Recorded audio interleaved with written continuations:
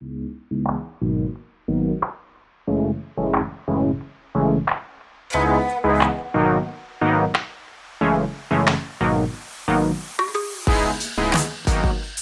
Dustin, thanks for joining us. It's great to have you here. Chris, you're in Western Australia, in Perth. For those that aren't familiar with Hames Sharley, just give us a bit of a rundown of your firm. Okay, so Hames Sharley is a multidiscipline firm. We've been around for over 40 years, and we are located in Western Australia, South Australia, in all states except for Tasmania at the moment. So we're around the country. The multidiscipline aspect is that we include planners, urban designers, architects, interior designers, and we undertake a broad spectrum of work. We've got a number of portfolios which deal with health, defence, residential, commercial, and retail as well, and sports and recreation. So we've got quite a lot of horsepower, and we've been around a long time, but we're always trying to think of the future, and we try to make communities flourish. And Chris, I mean, it's really interesting. You've got eyes across all sectors and all cities and regions in Australia. You're located in Perth. What's happening on the ground in Perth at the moment? Well, on the ground at the moment, Perth is very busy, particularly in the retail sector, in the residential sector at the moment. Residential housing has gone through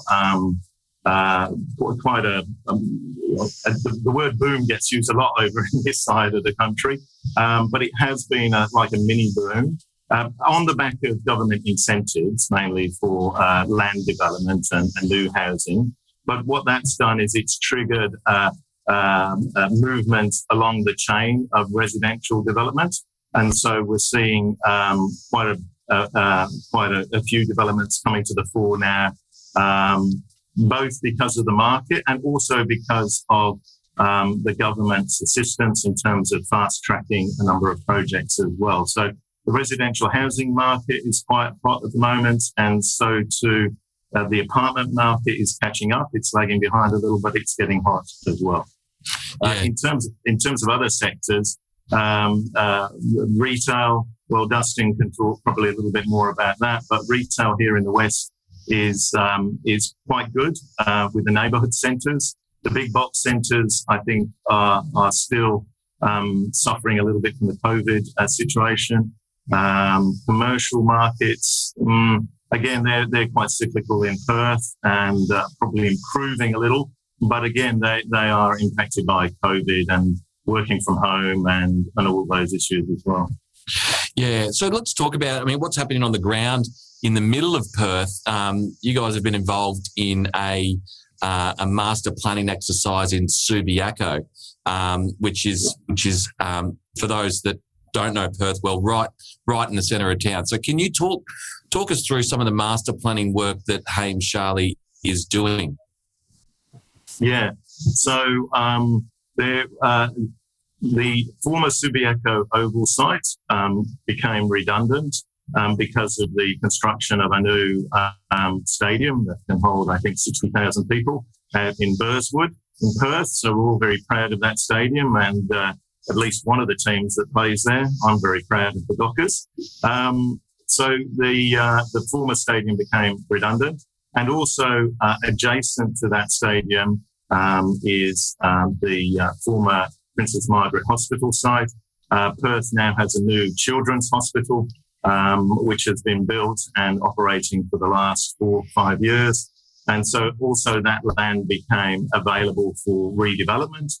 And we won a tender to undertake a collaborative team, bring the team to the table of many consultants, but to undertake the master planning of those 2 pieces of land on behalf of the West Australian government.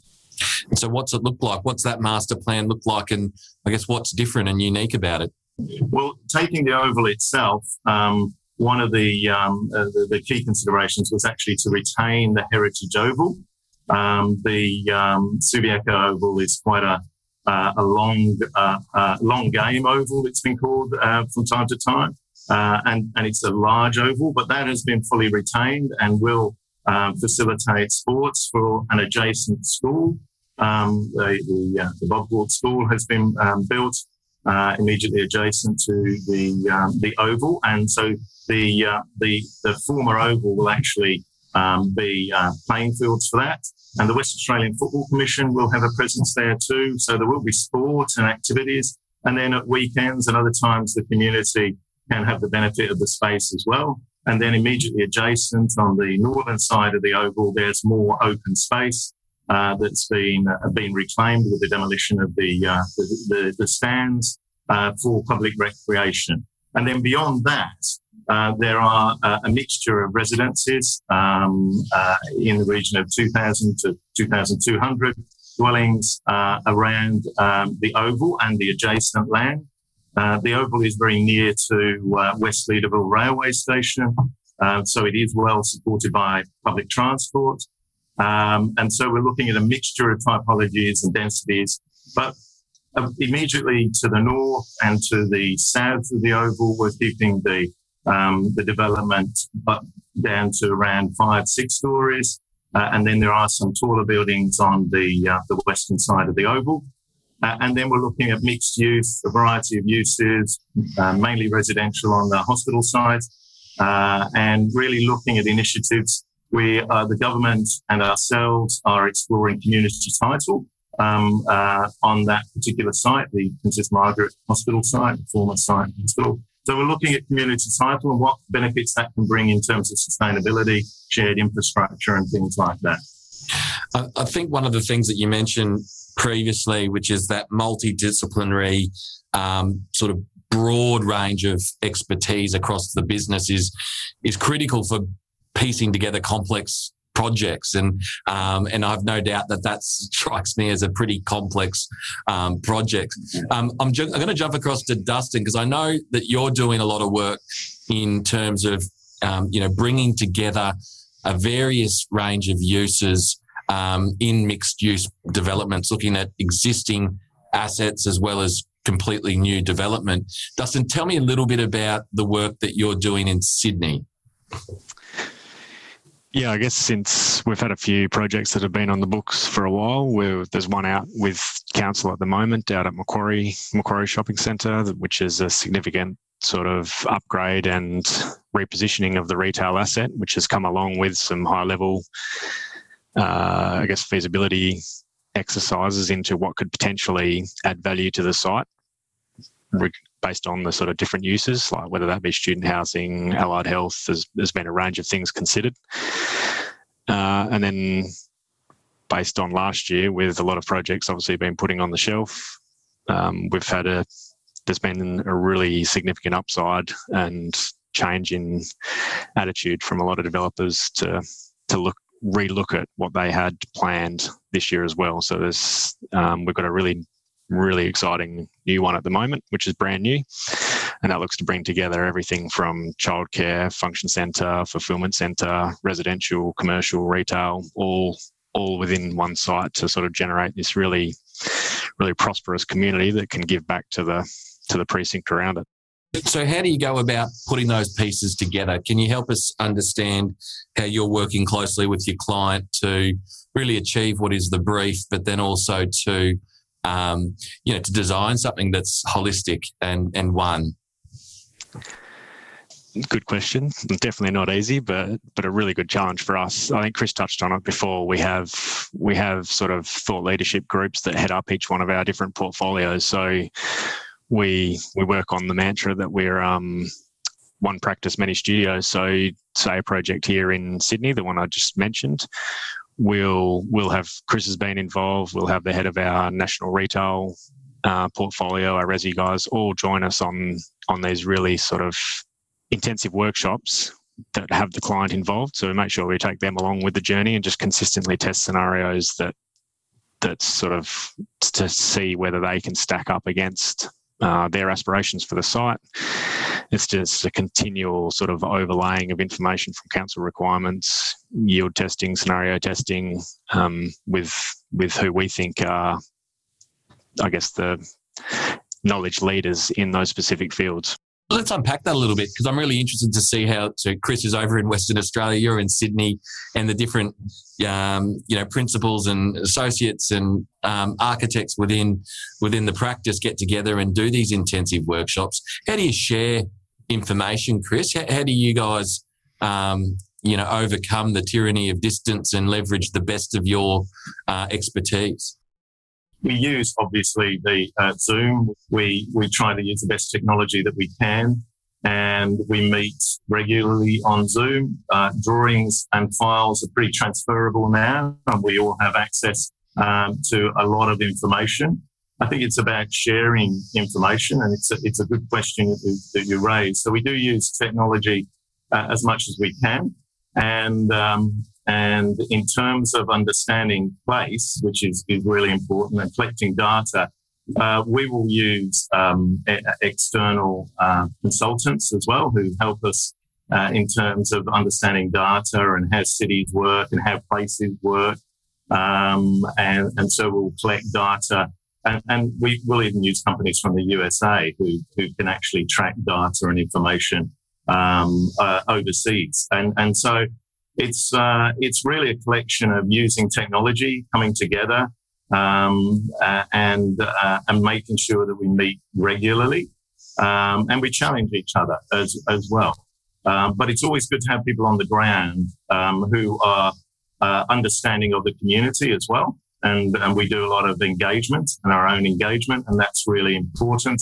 So it's really a mixture of technology, the smarts, the best information that we can get for the place itself, and also then bringing in smarts from wherever they need to be sought. And we've done that on a number of projects reasonably successfully.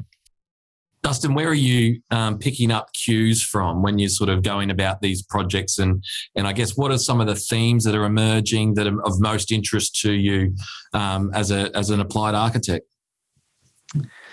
I think it's just a willingness for clients to sort of step away from the single-use development and look at moulding a whole heap of uses together. I guess historically, single-use development was seen as de-risking and the safe option. But I think with how things have changed in the last sort of 12 to 18 months, that behavioural mindset of a lot of people has helped people understand that diversification of uses for each site is actually the best way to create sort of flexibility going forward. And I guess where we get really excited about helping our clients is designing those spaces and places so that whilst day one they might be vertical education or allied health, in 5-10 years' times as things change, they can evolve into something different. Yeah. I mean, it's something that we've seen a fair bit through our lens is, and particularly with larger existing regional centres, retail centres, is this sort of re-looking at the mix and future proofing and diversification of uses more towards more service oriented outcomes as opposed to traditional discretionary retail. Can you just give us some examples of specific examples of the sort of work that you're doing in that space? Yeah, look, I think retail is, we do obviously do a fair bit of work in that area. And as Chris said before, the neighbourhood centres themselves have actually done quite well in this, but the larger centres, whilst one thing is to look at, I guess, vacant lots around the perimeter of the site and what can be done there, it's actually implementing those uses within the centre that starts to create a really diverse environment, and people are looking for those sort of the evolution of place and the home away from home. So it might be intermingling like co-working facilities into those spaces, libraries. You see car showrooms popping up in particular areas as well. Retail lobbies landing on the periphery of a centre with direct access into that space. So it's really creating those communities within the site bounds that contribute to the wider community, rather than the wider community looking to leverage off the the site itself. Chris, Western Australia's had a pretty hard policy on their borders, which has been hugely successful for the incumbent politicians and hugely successful by all measures in terms of preventing the spread of COVID. I mean, how has the last 12 months really fundamentally changed the way that people live? And I guess, and subsequent to that, how has your approach to creating place changed as a result of that? It has changed the way we approach things. I think it's begun to change, as you said, the way people live. And I think, obviously, the obvious one, but there are others, is working from home and having that ability to work from home. So we've been looking at apartments that do provide that additional space for people to be able to transition and work from home whenever it's necessary. So that has happened. I think there's been a greater focus on working, and I think there's been a greater focus on coming together and connecting people. To build on what Dustin was saying, I think this idea of the mixed-use centre creates that vibrancy. And whilst COVID has made people nervous of public transport in some ways, people are still having to overcome their nervousness around public transport, I think, in some cities. I think that there will be a push for connection because a lot of people have been in, isolation. They understand now what it's like to be in a city that's shut down. And I think at the end of the day, we are creatures that like to connect. And for thousands and thousands of years, we've wanted to connect. So I think the idea of mixed use, taking advantage of being in close proximity to a railway station or a bus depot, is something we're going to see more of. So I think that the ability to connect is really important. Like parks became really important during the pandemic. So I think we'll see more focus on greenery and open space, places where people can exercise, but also where they can connect and come together. So I think that's really important, and we've noticed that change. I think there's a simplicity and an understanding about our Indigenous culture that we reference as well in all of our master plans, and it played a role in the master plan for the Subiaco Oval developments. So understanding how we can connect with nature on different levels is important to us too. Yeah, mixed use is inherently complex. It's much harder. It's exponentially harder than single use. And I guess, Dustin, for you, I mean, what are the biggest challenges from your perspective in terms of integrating mixed uses in a seamless and complementary way? Where are the hurdles? Where are the bottlenecks? Where do you get held up? I guess firstly, that's the challenge that excites us. So whilst yes, there's a hell of a lot of complexities around it. That's what makes our job so interesting. But I think it's just every different use has its own set of different intricacies. And as I said, once you build in that desire for future flexibility and evolution of demand, it starts to become really, really intricate. So you start talking about floor-to-floor heights for different uses and how they've got an optimum requirements. Structural grids, as you move up through a building, start to change. So again, all of the challenges that we have are solved by communication. So yeah, we spend a lot of time in workshops, really just sort of listening to each different stakeholder's requirements, interrogating that, challenging it, researching, putting all of that together to try and, as you said, it's not easy, but that's the challenge of what we do, and that's what's really exciting. That's putting together the Rubik's Cube of design. Chris, where do you look to for inspiration? I mean, obviously you've got great work happening within your firm and people of all ages and life experiences and diverse, experience, as I said. But beyond your firm, where do you look to for inspiration? I think we do look broadly for inspiration. We look at what's happening overseas. We look for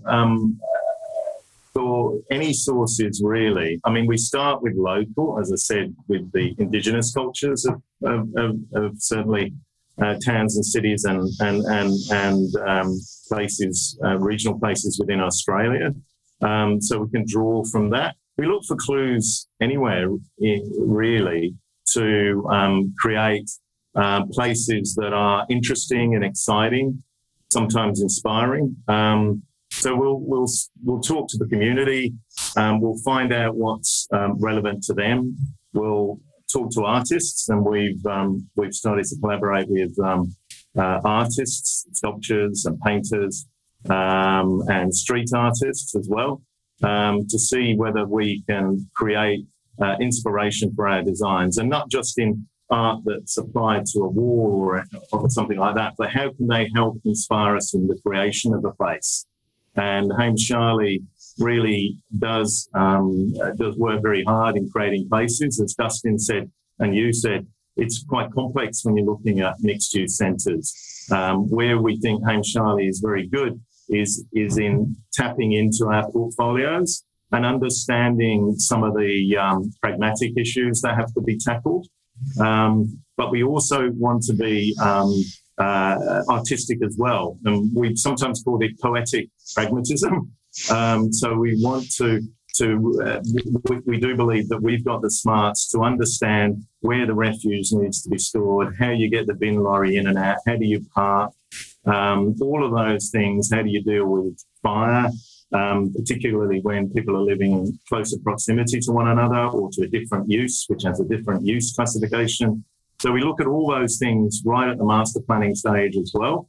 And at the same time, we are seeking inspiration from all sources, history, heritage, retention of materials. We've been looking at a site near the centre of Perth, which has had numerous uses over time, from heritage, different uses. So that can be a source of inspiration as well. Dustin, where do you find inspiration, like in terms of cues? I know Chris covered a fair bit there, but like specific places, you go and seek out, networks overseas, and if so, what? Can you talk to that? Chris has covered off a fair bit of it. I guess talk a little bit more about the process that we go through on all of our projects is actually just the clients themselves, the clients, the different stakeholders, and what they want to get out of it. I guess spending a lot of time at the outset of the project, just sitting down and listening to them and really drawing as much information out of them as you can, often throws up some really interesting things that you can leverage and to create value. What makes a good client from your point of view? Because we always talk about what makes a good architect, but and a lot of our listeners are developers. What makes a good client? Progressive thinking, open to sharing exactly what's behind where they're headed. So sometimes you might get a brief, but actually drawing out of them, whether it be the metrics, the drivers from whatever level, whether that be upper or lower. And I guess the last 12, 18 months has actually accelerated that. What we're seeing now is clients are typically more willing to come along with us on the journey or work with us on the journey, sort of dive into the workshopping and the design process, which has been really, really positive. Yeah, interesting. Chris, we're almost out of time, but I just want to get a sense of what's on the drawing board and what the future looks like for your firm. What kind of projects are you getting your teeth stuck into? So there's quite a few interesting projects that we're working on here. We've been working on quite a bit of MetroNet work, which is the rollout of additional railway track and rail infrastructure. So we've been looking at various railway stations in Byford here. We've done exciting work with a developer, Geon, and Queensland Rail in Brisbane at Albion Railway Station. The government has retained ownership of pieces of land on either side of the track, which was quite smart, and then partnered with a private developer to produce a mixed-use development that sits immediately adjacent to the railway station. And then we've looked at how we can improve the railway station and crossing of the railway station and integrate it in a proper TOD sense. So that's really been very, very exciting. And we're also looking at various projects there's one that we've been looking at in Fremantle on the fishing boat harbour, looking to develop that area there, and still maintain an active harbour as well, and keep that grittiness, that industry, but then introduce carefully some tourism aspects into fishing boat harbour in Fremantle.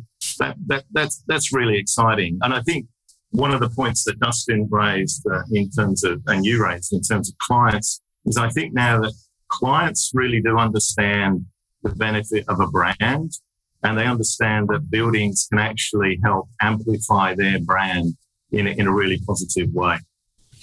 Fantastic. Dustin, what's on the drawing board for you in Sydney, mate? The couple I spoke about. So hopefully Macquarie obviously gets through the DA. There's hell of a lot of alignment work that went into place for that one. So that'll be exciting once that comes back. A couple of those bigger developments I spoke about before, they're in really early phase. We've got a school that we're working on at the moment, which was part of a stimulus package. So lots and lots happening this year since January. It's kept us very busy, but it's been exciting. And as an architectural practice, are you pretty optimistic about the next 12 to 24 months as a business?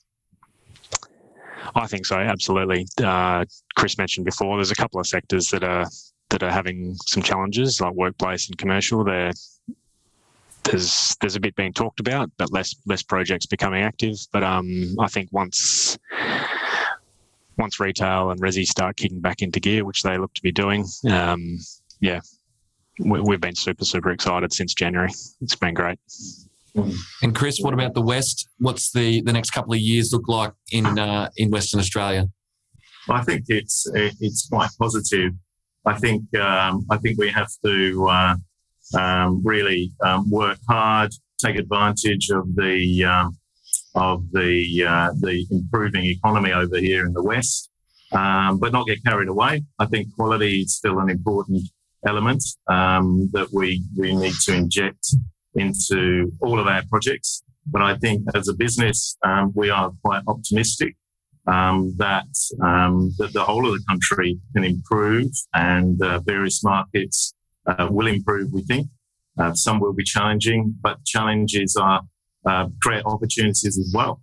Well, Chris and Dustin, thank you very much for your time. It's awesome to hear what Hames Charlie is doing and your approach to business, and the fact that you've considered what the work you do as poetic pragmatism is outstanding. So, look, full credit to you guys, and I wish you all the very, very best into the future. Thanks.